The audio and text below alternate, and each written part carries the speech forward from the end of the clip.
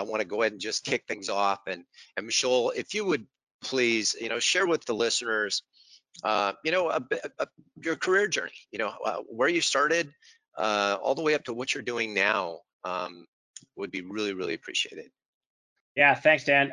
So, my career really started not as a heavy participant in athletics or fitness, but more on the enthusiastic, kind of fitness enthusiast level, and much more on the academic side.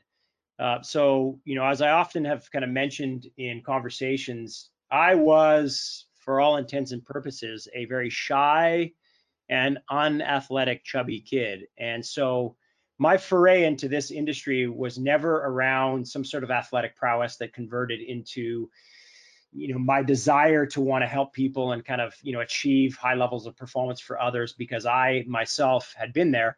That was not the case for me. What I'd done is followed to a certain degree in my brother's footsteps, in the sense that he got me into a fitness kind of endeavor, just through his access to it. He stole all the athletic genes, I'll say, and I was left with none. And so my passion, my enthusiasm, and my desire for wanting to lean into this industry more broadly was on the academic side. So when I took my graduate and undergraduate studies at the University of Alberta in Canada, that was really where kind of the bug got me, so to speak, where I was really curious. I was really passionate about trying to understand this complexity called the human body. And so as I went through my academic career, I had an opportunity to work in lockstep with Richard Boyd, who co-founded PTA Global and PTA on the Net, and really rub shoulders with other folks that were talking about education. They were talking about information. They were talking about body training, that sort of thing, in a much more cerebral way. And so that fed my appetite to want to continue. And that led me mainly into the fitness industry. But my background, my passion was always taking a look at the idea of fitness, but also the idea of health and biology and what makes biology sustainable. And so that, to me, was always in my head as I was matriculating through my experience in fitness. And so through that journey, obviously as an educator, I had an opportunity to get in front of folks because others that had mentored and opened doors for me allowed me to get in front of an audience. And also working with other people allowed me to kind of get into the creative realm, where I developed a product called Viper and now Viper Pro, which is the new iteration of it. And we took that to market some years ago, and impacted the industry on a level that was more farm kid related. Our view was, what makes farm kids so strong in alternative and odd positions relative to city kids? Not to suggest that city kids or gym kids, worse and farm kids better. It's not that at all. It's a much more complicated conversation, but there is an advantage to looking at what makes farm kids strong. And so that exploration really led down the genesis of Viper Pro and Viper, with a colleague named Simon Bennett, who is a high performance director for the NHL, National League Hockey. And so we brought that to market. And then, in doing so, I also founded IOM, which is an applied health and human performance company, which I think we'll talk about. And that really sets up the flavor of, can I look at fitness? Can I look at high performance? Can I look at outcomes, not just in the specificity of physical activity and fitness and performance, but also equally indexing this idea of health? And I think we're going to dig into that, because once I have perspective of health as well as fitness and performance, everything I look at in terms of inputs starts to be flavored in a slightly different way. And so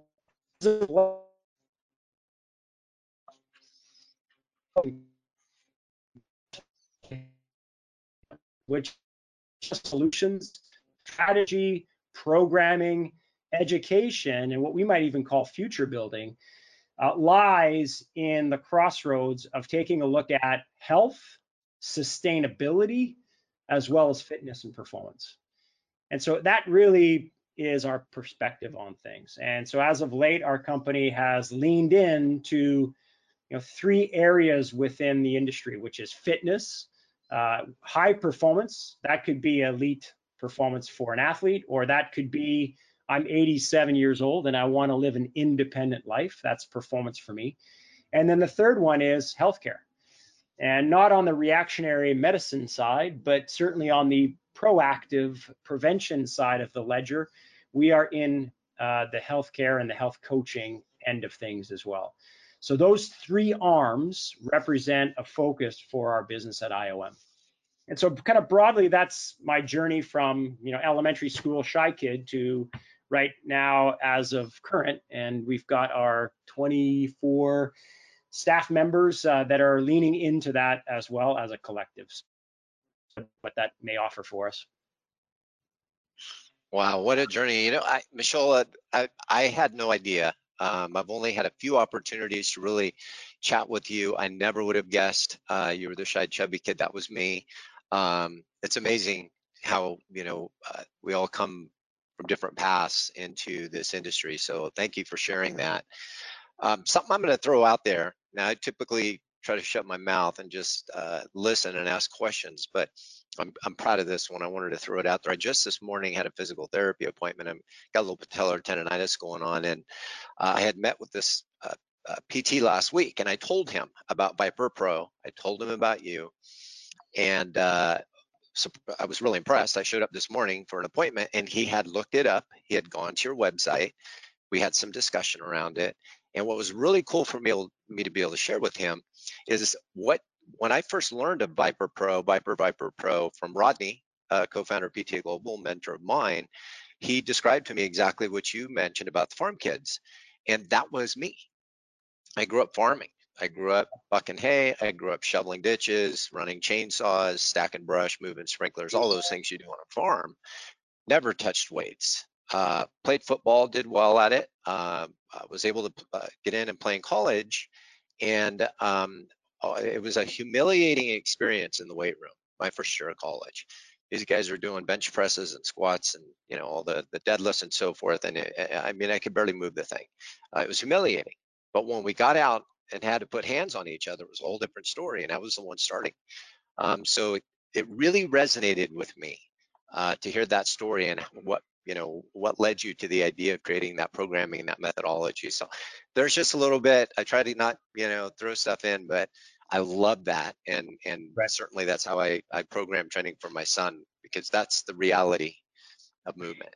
Sure. And if we dig into that, I think as an organization, as a general perspective, we tend not to look at binary perspectives. And what I mean by that is this is right or this is wrong, or this is better and this is worse. Because when we're talking about biology, it's pretty complex. When we're talking about systems biology, it's infinitely complex. So in taking a look at that, it's not that gym kid worse, farm kid better, as I alluded to before. If you take a farm kid in the gym, as you just mentioned, advantage gym kid. If you take a gym kid to a multi-directional odd position scenario, i.e. a chaotic environment like sport, typically advantage farm kid. And so you've got these two advantages. And we saw the same thing, Dan, when we actually took our first raw product, like when we just did prototypes, to the professional sports. So we took it to NHL athletes, and it was a similar thing, right? So we always knew that farm kids did well in professional hockey, right? Some of the toughest players on the puck were farm kids, right? And so digging the puck out of the corner, if you're familiar with hockey, ice hockey, in front of the net, we had multitudes of examples of athletes that were actually in the Hall of Fame that scored most of their goals in front of the net.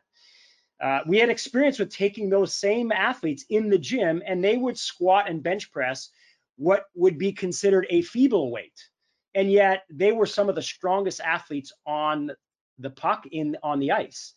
And so it was a disconnect, right? What was achieved in terms of a strength outcome in a linear pattern that was preset tended not to be transferred necessarily in a full body combative environment like you've just shared. So that was the anecdotal evidence, right? So we heard of this story a long time, and we thought, well, let's try to create a bale of hay that you could put in the gym without a bunch of straw or hay, messing up the gym. And so that was, in very loose terms, that was kind of the idea of Viper and Viper Pro, is that no moving parts. It's a mass of different sizes, and we can move that mass around our body or with our body as we triangulate variability of stress. And it's a submaximal load. And so that afforded us, because there's an inverse relationship between load and degrees of freedom. As the load goes up as a percent of 1 RM, degrees of freedom go down. So we're going to have to get linear as load goes up, which is awesome, but not so much if we want lines of stress that are omnidirectional and variable, which we might call vector variability. And so what submaximal load offers us is an increase exposure to lines of stress in omnidirectional ways, which reinforces the tissue remodeling in omnidirectional load, which is all about shape stability. That's why, your farm kids are very stable in all these weird positions, because that's the exposure of stress that they put on their body. And so taking that kind of anecdotal evidence and then taking a look at tissue behaviors in the academic world, right? It's very evident of what happens with shape stability when you add omnidirectional force, when the tissue begins to remodel, not just on the sagittal plane, but in rotation, in spiral, in the frontal plane, in the transverse planes. Because what happens, what ensues because of that, is this idea of tensegrity, this idea of omnidirectional shape stability. And once there is shape stability from the skin, from the fascia, from the muscular system and everything else, there tends to be more body-wide stability, because that's shape stability. And with a more stable environment, you can generate more force, because, as Paul Chek used to say, you can't fire a cannon from a canoe. In other words, you can't generate force from an unstable situation. And just that's pretty evident when you try to push something when you're standing on ice. Everything tends to shut down. You can't produce that much force. So, the idea of stability in a farm kid, and then the idea of force generation from that farmer who's extremely stable, becomes very self-evident, both anecdotally and, from kind of the academic, research perspective. So, we see evidence of that. And what we would characterize is that both the gym environment and kind of the farm, quote unquote, environment is absolutely essential to consider, because they offer different advantages. And they're not categorical in their advantage. It's not as if they just advantage farm kid no matter what, and that's all we ought to do. I think that's the wrong way of thinking about it. It's instead, what we should do is consider what is really important on the farm and what is really important as it relates to the gym environment, because one could argue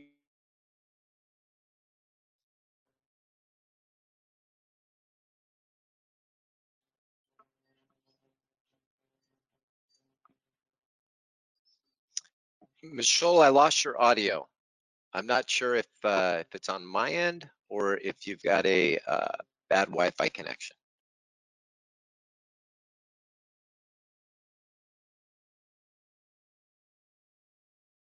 Not sure if you heard me. And if anybody else is noticing that, pop it in the panel. Yeah, okay, Leslie, thank you. Michol, we lost your audio. I think you've got a bad internet connection, if you can hear me.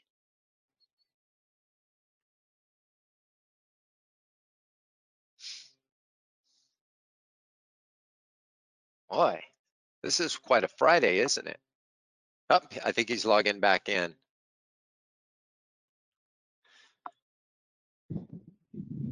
So, listeners, I hope you're enjoying this. And in case you didn't know, in our education at PTA Global, in our certified personal trainer course and our behavior change and exercise course, Michol teaches tensegrity, functional anatomy, myofascial lines, a very holistic look at the core, unlike anything you've probably ever seen. So if you want to learn more, that's a couple of places you can find more of that. There he is. Am I back? Yeah, I got all that. So yeah, we nice nice save there, Dan. Appreciate the interjection. Well, I mean, that's how I started learning from you, no doubt. Yeah, so I'm not sure when I dropped off, but you know, we're taking a look at, you know, fundamentally what types of inputs matter as it relates to either a look at programming and, you know, a look at who we're interacting with. You know, the idea of, is it creating bigger, stronger, faster athletes? Great. I think we need to consider both the gym environment and what we would learn from the farm environment, the farm kids in generations past. It may also be not the athlete, but just someone who wants readiness and wants sustainability. And they also have to have resiliency, right? And I wouldn't say the new farmers, but certainly farmers from generations past were certainly resilient. You know, you look at the grandpa of generations past and you shake that farmer's hand, who is the grandpa, and even at 67 or 77, they were pretty able-bodied. They had a strong grip. They had, you know, a strong fortified body. And, you know, it's not exclusive to the tool that we created, but the idea that variability is a critical idea to consider. Too much variability for the body is chaos. And we would argue too little variability is rigidity, right? So the idea of readiness as a global concept is rooted into a certain dosage of variability. And we can lens that variability in different ways. So one could say to me, you know, Michol, what's the best posture out there? Is it, you know, perfect anatomical neutral? And I would say no, because even if you held that for too long, that's no good. In fact, one could argue that the best posture is the one that changes intermittently throughout the day. Right? And so sitting even at a desk or standing at a stand-up desk with perfect anatomical neutral posture is not a great idea, you know, as a long-term strategy. Because even with perfect posture, the body needs a change of posture, which is movement, in order to be viable, right? And think about bedridden individuals, or think about people that don't move that much. You know, there's a stat out there that goes with, you know, fractures hips in older adults. Statistically, if someone breaks their hip as an older adult, they are dead within 2 years. And that stat is rooted not in the broken hip. It's rooted in the fact that I've got trepidation and anxiety around movement again, because after my broken hip, I realized I broke that hip because I fell, and I fell because I was moving, or I fell because I was standing and I lost my balance. So the idea of anxiety and trepidation around moving again then dovetails into this notion that I don't want to move as much. And with lack of movement, my physiology decays very rapidly.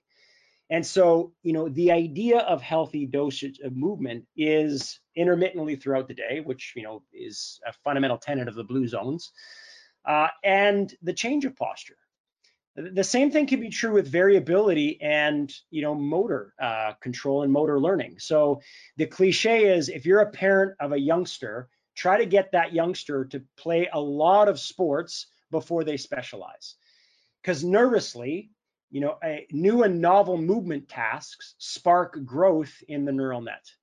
And that variability of movement actually is very good to establish a broad base of movement repertoire and movement literacy. So variability is good for posture in a certain dosage. It's also quite good as it relates to movement within a certain dosage. And then we can look at even metabolic, what's called in the research, metabolic flexibility.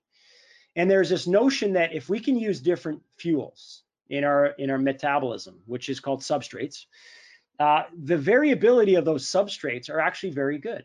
Right? So metabolic flexibility, which is moving from one fuel source or one substrate to the next with ease, is linked to overall health.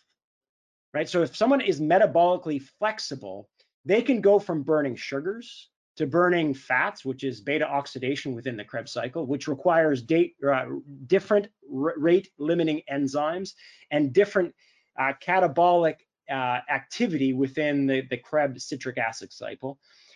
Even using proteins within the Krebs cycle, and that's known as oxidative transamination and oxidative deamination, is also very good because, again, they use different enzymes, different rate limiting steps in order to use that fuel in the Krebs cycle. That makes an individual more ready.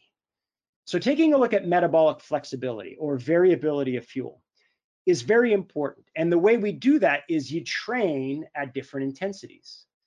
Now, what's interesting about the fitness industry is that we operate typically with sound bites. Fitness and fashion are subject to trends. And, trends of the day will dictate, aspects and programs of the day. But what we would argue is that actually using different activities, different intensity levels, and different forms of metabolic training are very critical to long-term success and sustainability of an individual. But what the fear, I believe, is that aerobic exercise or using proteins as fuel is going to kill a person's gains. And what we might offer as a different viewpoint is yes and no. If we're looking at interference, which is if I'm using aerobic activity as a mode of exercise, that will block, in the short term, that'll block a cell signaling pathway that allows the body to grow, to replicate cells. And that pathway is called mTOR. And so as aerobic activity increases, cellular respiration increases, it blocks mTOR activity and pathways. But it blocks it for about 6 to 12 hours, depending on, kind of the expression of that pathway. So in that short term, it may inhibit the mTOR pathway from expressing. But what it also does do, though, is it opens up aerobic means of metabolism, which opens up different pathways like PGC1 alpha and AMPK and all these other pathways that allow for an increased production of mitochondria within the cell. And that kind of cellular respiration, that mitochondrial biogenesis, allows the cell a potential to last longer. So yes, in the short term, in those hours, there's interference, but over the long term, we are creating readiness with an individual that allows them an opportunity to bend without breaking to different types of stressors, to different types of perturbations within the body. So looking at it very isolated, we could look at it in the short term and say, wow, our interference is blunting results. But in the long term, over the long term, it's harder to make that argument when the person is actually more flexible in moving from one fuel source to the next. Because what that does do is it increases system readiness. And a system that is more ready to bend to stressors and adapt to stressors. So the net effect is we're making a more ready biological system that can actually yield to physiological or environmental stressors, and it can bounce back with more rigor. And that's the idea of sustainability. That's the idea of being unbreakable. That is the idea of health and human performance. Because we can look at the performance gains of high intensity exercise as an example. But we can look at the consequence on cytokines and those cytokines that are released when you do high intensity exercise, and we can make a case that they're immunosuppressing. So there is a short-term detriment to the immune system if we are engaging in a certain bout that increases performance outcomes. And if we're chronically overreaching in that way of high intensity, then we are chronically increasing interleukin-6 activity and everything else that could have a detrimental consequence on, in this example, on immune response. So at that point, when looked at it from a performance and a health perspective, we tend to program differently. It doesn't mean that we avoid high intensity exercise. It means we undulate it in a way that is equally respectful of health as well as human performance. So with IOM, that's what we look at. We're an applied health and human performance company, right? And what we look at is, what is the effects of health, short and long term? What is the effects of performance? And can we actually create a logic a solution, a viewpoint, and programming around both of those things. And when we do, that becomes more of a long-term kind of perspective on a person's ability to be well or achieve a fitness or performance outcome as long as they want to achieve it. The other side of it is, how many of us know the anecdotal story of the athlete that was bigger, stronger, faster in their 20s and early 30s and broken at 40? That's not, from a coaching perspective, that's not a good scenario. Because if I had to quit something that I love to do because my engine ran too hot or wore out too quickly, that's no good, right? As a coach, what I want for others is what they want for as long as they want to do it.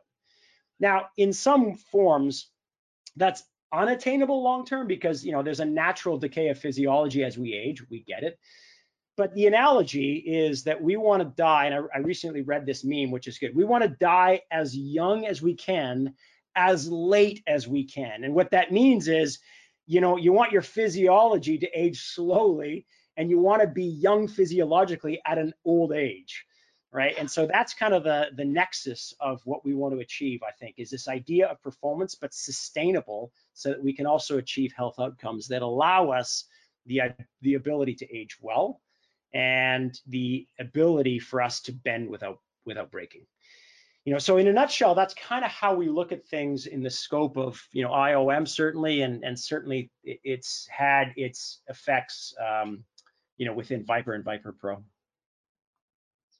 Oh my gosh, this is brilliant. A lot of great feedback. Just Michol folks posting comments in here. They're absolutely loving this. And I want to remind the listeners out there, type your questions in, okay? Because we're going to be getting to those. By the way, just to throw out there, Dr. Leslie Stenger is on the call. She's part of our certification board here at PTA Global, and she wanted to let us know that she unloaded 45 bales of hay earlier today. So she's thinking about it differently now.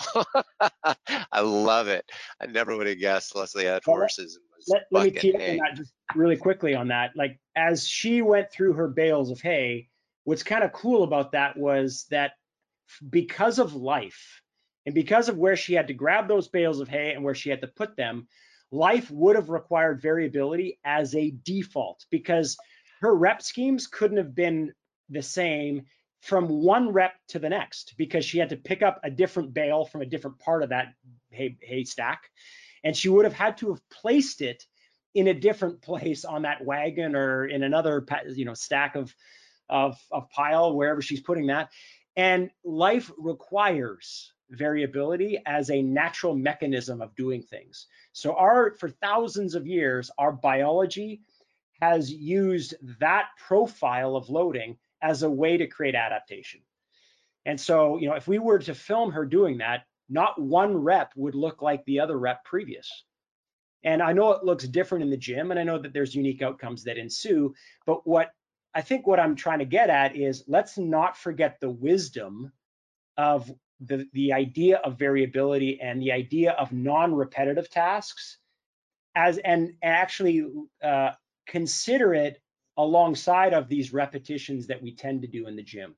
They both have merit to be able to consider as we kind of look at how we adopt strategies for folks. Love it, absolutely, absolutely. Now, Michol, you've been involved with the industry in many aspects for a number of years now, and and I completely, the older I get, the more I realize when you talk about resiliency, just how important it becomes, right? I think we all kind of think we're unbreakable at 20, but it doesn't take long to realize just how important it is to train for the sport of life.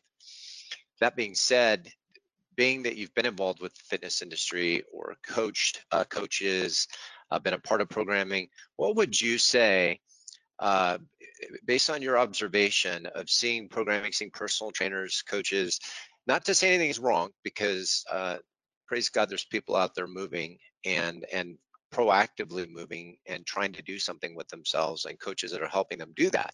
But based on what you've seen, what would you say is something that would be a really good aha for those coaches to be, here's just a little tip, here's something to consider beyond what you've explained. If we were to try to kind of root it down, simplify it and say, maybe consider this in your programming for the people that you're training, and universally, not sports specific, training a basketball player, training a football player.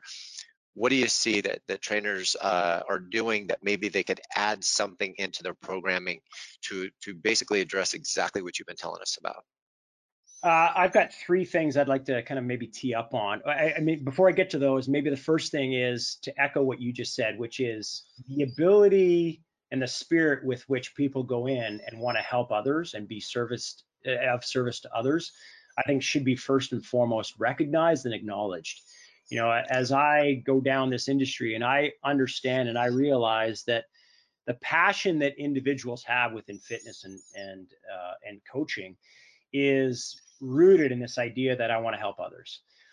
That tremendous. I mean, that should be acknowledged, and we need more of that out there. So that's the first kind of thing that I want to maybe echo what you just said. The other one is the caution around dogmatic thinking.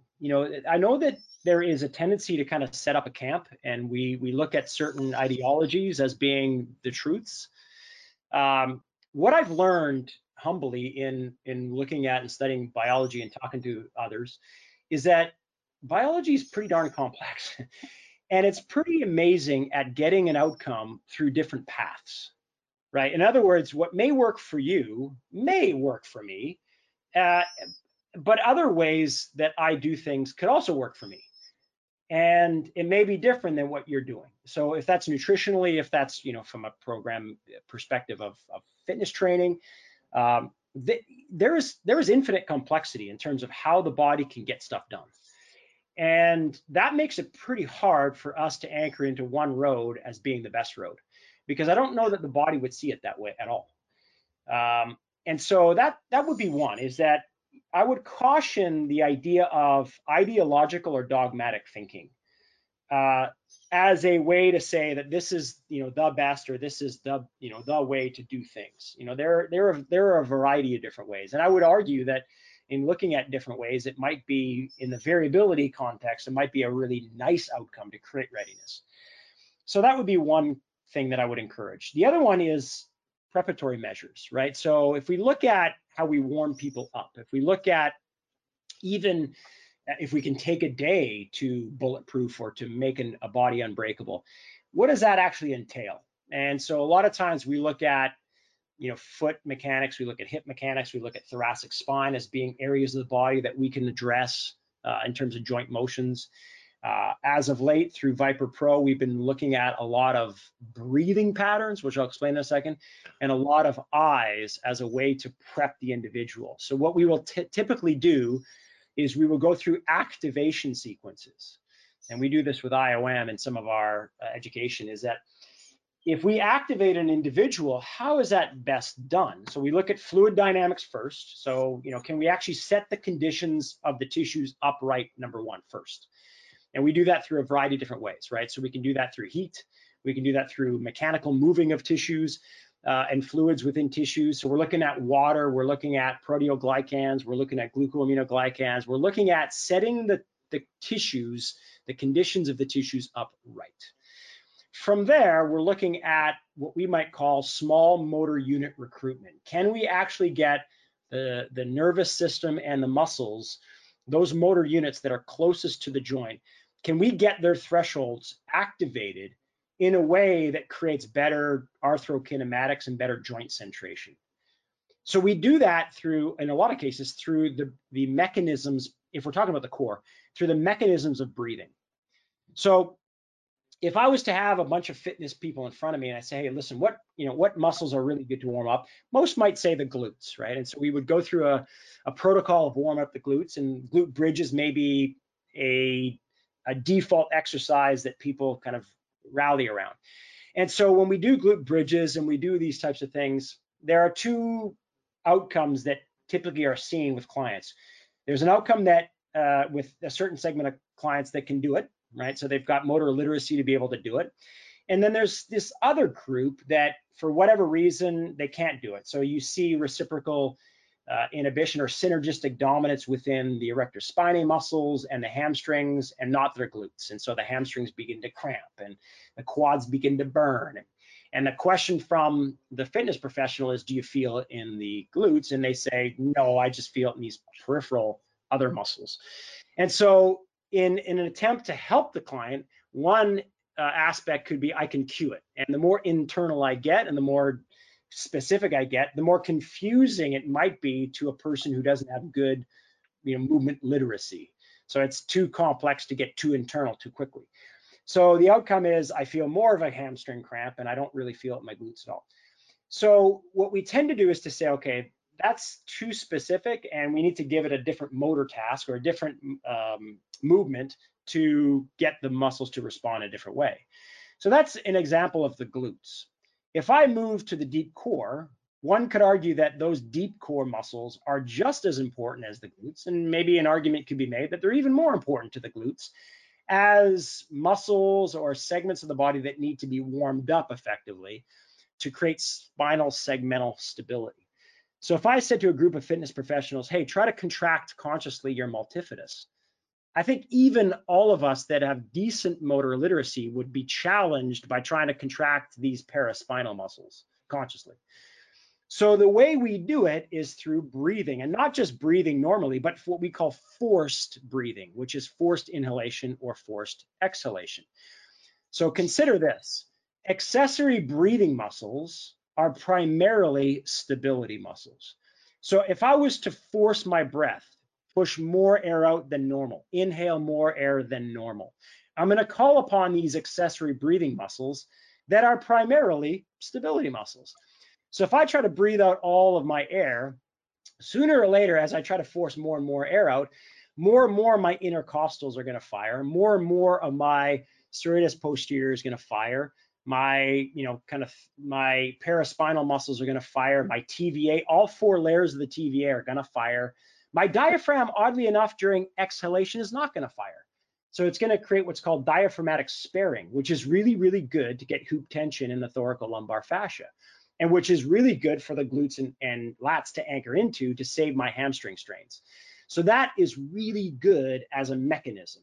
So that is forced exhalation. Forced inhalation, of course, is diaphragm and these upper cervical muscles. So they're also important to facilitate as a product of forced breathing. So we use forced inhalation and forced exhalation to essentially create a task that allows accessory breathing muscles, which are primarily core stability muscles, to fire. And we do it in different positions. So we would pre-position it. So if I'm a golfer and I knew that at the point of transformation in my backswing, which is during my backswing before I end my backswing and start my actual swing, if at that point of transformation, that point of, the limit of my backswing before I start to swing towards the ball, I held that and I did forced inhalation and exhalation, what my nervous system is now recognizing is a limited amount of threat, because what I'm posturally doing is in that point of position, I'm creating stability. I'm creating stability by virtue of using breathing as a mechanism to create shape stability in that what we might call odd position, but it ain't odd if you're a golfer, because that's my backswing. That is my point of going from my backswing to my actual, swing towards the ball. And so whatever my endeavors are, we're pre-positioning the individual and prepping them for the task at hand. So we go through these prep protocols in order to create an unbreakable body, or as unbreakable as we possibly can. And what we've had is we've taken these prep protocols, and they usually take about 5 to 15 minutes, depending on how involved you want to be.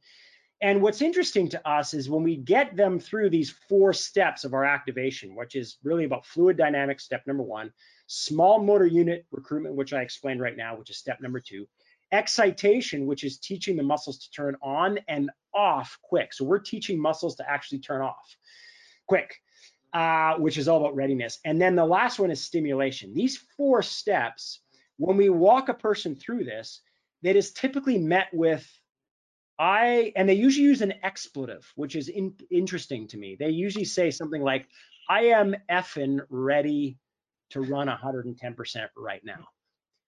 Right? And that expletive is actually important because what it tells me and them is, wow, I am ready to go. And I'm ready to go 110%. And it didn't take particularly long because we stacked, these efforts, these activation efforts on top of each other. So that prep work can actually become a whole session of the anatomy of a program. So if we look at the third aspect of what I might encourage people to lean into, is the idea of programming, not in the kind of the periodization model for an athlete, unless that's who you're teaching and interacting with, but even in the regular client, right? Which is, what days are workouts and what days are work-ins? And if you're thinking about a work-in day, is it just arbitrarily a day off? Or is it a day of structured recovery whereby you're actually going in and doing something structured? But it's not stress inducing necessarily. It's all about safeguarding against cumulative overreaching. And you're actually now programming recovery. So the idea there is you're programming recovery so that you can enhance parasympathetic involvement. You can enhance system recovery so that not necessarily that you can push yourself harder, although that could be one example, but that you can recover. So let me use this as an example. Many individuals that people deal with are living a life where they have let's say their capacity of life, just stressors and everything else, is a 4-gallon or 4-liter tank, right? Depending on what area of the world you're in. We're going to use metric and imperial. So you've got that 4-liter or 4-gallon tank, and that is your capacity, right, of just cumulative stress. But how many of us are living and we're filling that 4-liter or 4-gallon tank with 5 liters or 5 gallons of stuff, of fluid? And that's called life. It could be stressors at work. It could be, I love a certain style of exercise and I'm going to dig into it hard. It could be relationship stressors. It could be, all sorts of different things, right? Lack of sleep. All of these things accumulate into 5 gallons or liters of fluid. So what happens is, if you fill 5 liters or gallons of fluid in a 4-liter tank, and there's overflow everywhere. So that is what people experience: general malaise, fatigue. I can't keep up with things. Life is, all of that could be analogous to this situation. So the idea of now programming work-in sessions is to now build a capacity of a 7-liter or 7-gallon tank. In other words, hey, Dan, let's build you a 7-gallon tank, right? And it's not to suggest now that you can now fill it with more stuff. It's to suggest that what happens is, Dan, live the life that you're living right now. It's 5 liters or 5 gallons of stuff, get it. But if we can build a 7-gallon or 7-liter capacity for you, then you're going to live your life with 5 liters or 5 gallons. Guess what that means? You got 2 gallons of overflow. What that means is, I feel better. I feel more capable. I feel like life is slowing down. I feel, fill in the dots.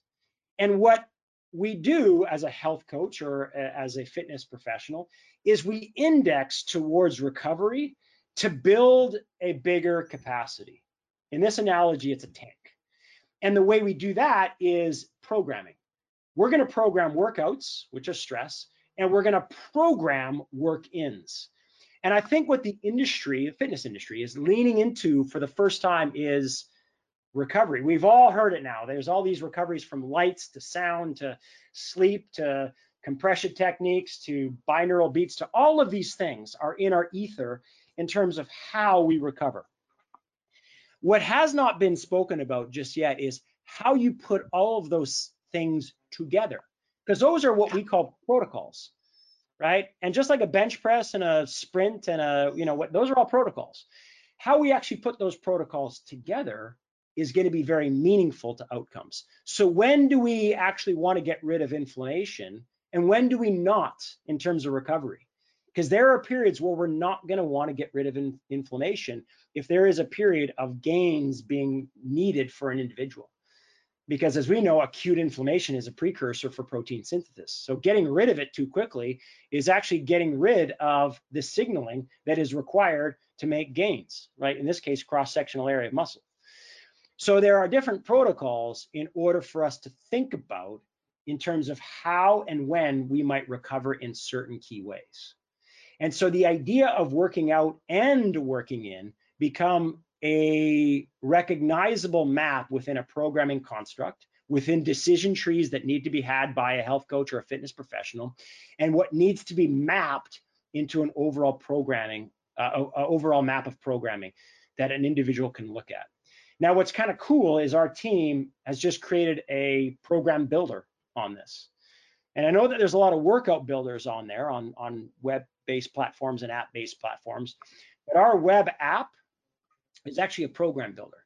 So the decision trees that we go through are ones that involve what I just talked about. When do we stress and when do we recover? How do we stress and how do we recover? And all of that is indexed by virtue of not an exercise library, but a program or a protocol library. And that protocol library can inform stress, like bench press and running and band distraction techniques and all these types of things that we might look at in fitness and stress, but it also equally looks at recovery and recovery protocols. It looks at metabolic flexibility, it looks at mechanical variability, and it looks at recovery. And we do that through things like 4Q. For those that are familiar with it, with IOM, we've got 3 4Q models. One is a 4Q for neuromechanical, which is how we stress and how we move the body. 4Q metabolic is how we can metabolically influence stress into the system. And then our 4Q recovery is a way to program and model recovery schemes. So, I would encourage those 3 elements, kind of a non-dogmatic view of looking at things, the idea of prep and how we actually can induce preparatory measures through activating sequences, and then this idea of working out and working in as being critically important for health and human performance. I love it. And for the listeners out there, 4Q is 4 quadrant. And one of the great things about Michol, as you can tell when you're listening to him speak, extremely intelligent, speaking at a level that clearly he knows what he's talking about. But when you're looking at the programming and using the techniques such as a 4Q model, it's very easy to understand. I think it was Scott, believe, but one of the co-founders, one of the things that we said at PTA Global is making the complex simple. And based on what I've seen and my understanding, the 4Q models, they certainly are. It's taking the complex, all that knowledge that Michol and his team have, and making it, putting it into a program that somebody like myself can understand and apply to be able to, assist those folks with resiliency, with unbreakability, what I like to call being limitless. So great stuff. Michol, I'm going to take a few minutes here now and address some questions. I appreciate all the listeners out there that are dropping them in. There's also a lot of comments, a lot of great comments from folks saying, so proud. They're very, very happy to hear you speak. Brilliant. Michael says, you're brilliant. I agree. Let's grab a few questions. So here's a really important one because you just finished talking about it. Dominique asks, what is the name of your program or your app or your platform? Can you maybe share with the listeners how they would find it? Yeah, so our program builder is a web app. It's actually going through its final iteration before it is kind of, I would say, released. And what we're looking at is what you just said, Dan, which is how do we make things simple? And one of the ways in which we can make the 4Q model simple is there are 4 quadrants. But what it also does is it allows for visual equity. So every exercise, every protocol is a data point. It is an area within a 4 quadrant scheme. Imagine a plus sign in front of you in your mind's eye. That is a data point. So, and what that informs over time are signatures, heat maps, if you will. And a very easy way is to look at it and say, where are your cluster of data points? Where are your cluster of protocols? And is that conducive to where your person is in terms of readiness and what they want? So we're actually putting the final touches on that. But you can get access to that if you log on to our website, which is instituteofmotion.com. And if you go to that same website, instituteofmotion.com, you'll also see a program that we're running called the AHHPS, which is an Applied Health and Human Performance Specialist. It is a course, it's a mentoring course that allows an individual to go through everything I talked about broadly in a much more detailed way. So we will use the backdrop of this program builder and then what we call the science of resiliency, taking a look at the systems of the body and how we might look at science and strategy, and then use this program builder, this technology, this kind of logic, if you will, this operating system, and we can use that operating system to guide an experience of health as well as human performance. And so thanks for that good question. I would say expect that in the next 2 to 3 weeks because we launch our first curriculum on August 10th. So our workout builder is active. It's live right now in our internal forms, but we will kind of shift it over to public facing within the next 2 weeks. Awesome. Thank you. Again, I'm the tons of positive feedback coming in. Too many for me to be able to thank everyone. So thank you for all your positive feedback. Here's one that I haven't heard of, and so I'm gonna throw it out there. Wei Ling asks, "What do you think about blood flow restricted training?" Are you familiar with that, Michol? Yep, you got it. Yeah. So the blood flow restriction is an example of what I'm talking about in terms of the broad idea of looking at health and human performance and taking a look at non-dogmatic thinking.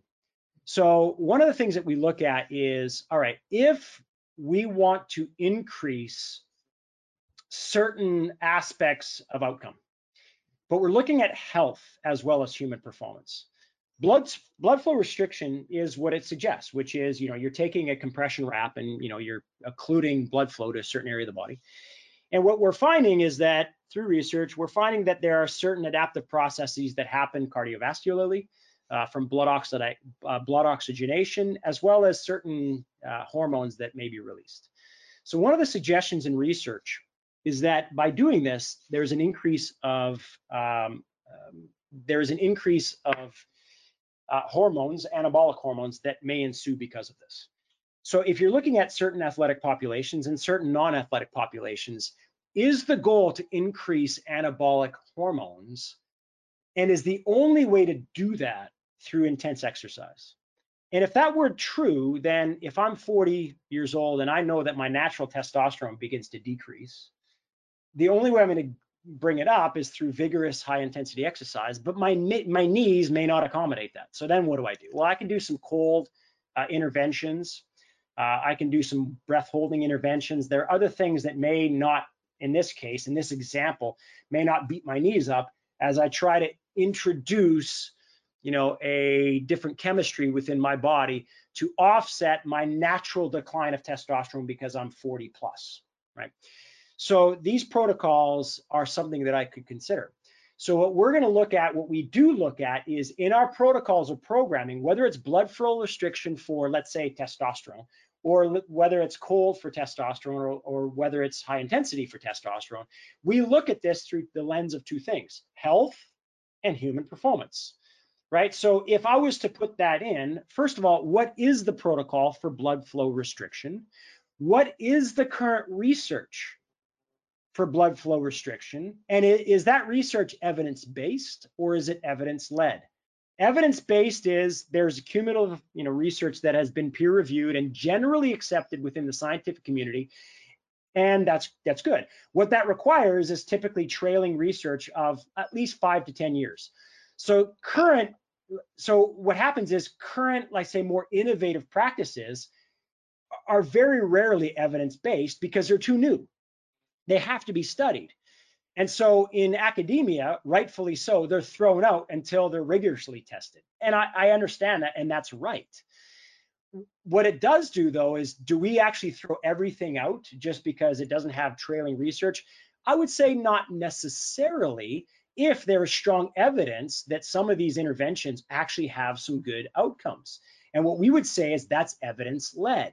And evidence-led would say there is evidence to suggest that there is some positive impact with these things. However, more research is needed to really fully understand everything. So what we do is we tread with caution when it's evidence-led, but we don't necessarily abandon that thinking right away, because we recognize that more research is needed. And with more research, two things are going to happen. One, it validates things and we're going to use it, or it sheds more light on it. And if there is some egregiousness to it, then we caution even further, or we abandon that protocol entirely. So, that's what we look at. And so there is a lot of research that is coming out on techniques like blood flow restriction that suggests there is some benefit. And there's benefit in many ways, oxygenation-wise, as well as hormone profile-wise. And so we adopt these as potential protocols, and they actually come into our list of protocols. So think about a workout builder that has an exercise library. Our program builder has a protocol library, and blood flow restriction is in that library. And so we will teach the evidence, and we're lucky that we hinge our cart to a lot of PhDs, and many of them we task with digging the research and looking at what's been evidence-led and what's evidence-based on that. So that's an example of one of many. Wow, that is excellent. I had no idea, and I'm glad, Wei Ling, you asked that question, because I think a lot of us learned a lot. The last one I'm gonna throw in here, just to be respectful of everybody's time. I know if you're like me, I could listen to Michol all day long. We're gonna jump companies here. So your other company, Viper Pro, Michael says that he's a big fan. Love using them in water for prehab and rehab. Yep. Is there aquatic programming available? Yeah, it's coming. So nice thing about aquatic programming is that, again, so Viper Pros, the way we redesigned it is they're actually a little bit more rigid. So those that know the previous version and then the new kind of 2.0 version, they're more rigid. And the reason why they're more rigid is because we do different things with them. One of which, we go into a different medium, i.e. water, and we want to accelerate them in water without them having to flex necessarily. And so we have different weight profiles, we have different size profiles, and so two things begin to happen. So our aquatic programs are being constructed as we speak, and they will be released.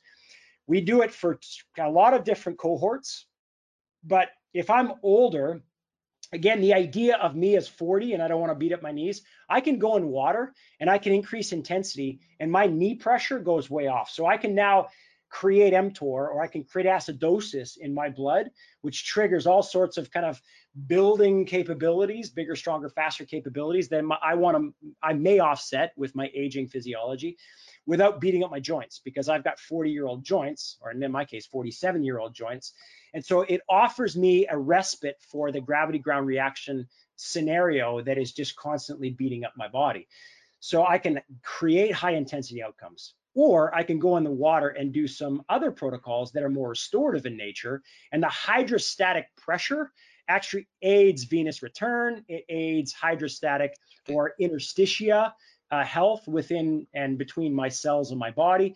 And there is more of a restorative aspect. So I can work out and I can work in the pool. And if you're an athlete and you're in your competitive season right now in your periodization, what a great way to increase the capacity later on in the season, i.e. in playoffs and everything else, where you have cumulative stress load of an entire season on that athlete. You take them into water more and more later in that season, because you can still push, but you don't have cumulative stress load where it's not needed, i.e. reps on a body that's already repped out near the end of the season. So you can work on skill building and everything else. So yeah, Viper Pro programming in water is coming up, and we're super excited about it, because it's one of the limited tools that you can actually use that's weight-based in water. You can push it out of water, you can put it in water. The 4 kg floats, every other weight except the 10 sinks. So buoyancy and kind of gravity, you can use it in dual tasks. So good question. Excellent. Thank you, Michol. And Let's see. Beth says, "Wow, I'm an aqua instructor. Never knew they could go in water." Yeah, absolutely. In fact, that when I first learned of the Viper from Rodney, the club we worked out at, we'd go and jump in the pool with those things and have all kinds of fun utilizing them, which I ended up doing with my clients. Now, with that, as much as I'd love to continue, I want to be respectful of everybody's calendars and schedules, and don't want to folks having to drop off. Um, Important to know that this will be recorded. It is being recorded. It will be available on our websites. Tell your friends, ptaglobal.com under events, and then it's also being converted to a podcast, so it'll be available there. Again, to learn more, and I would encourage you to, from Michol, instituteofmotion.com. Website for Viper Pro, is it Viper Pro? No, well, you could do that, but viper.com is easier. So VIPR.com, viper.com. Viper.com, two main places you're going to be able to learn more, find education, find equipment, keep adding tools to your tool belt. I do hope that we have the opportunity to have Michol on again, because again, I could listen to this all day. It reminds me of conversations with Rod where I just want to just sit and listen.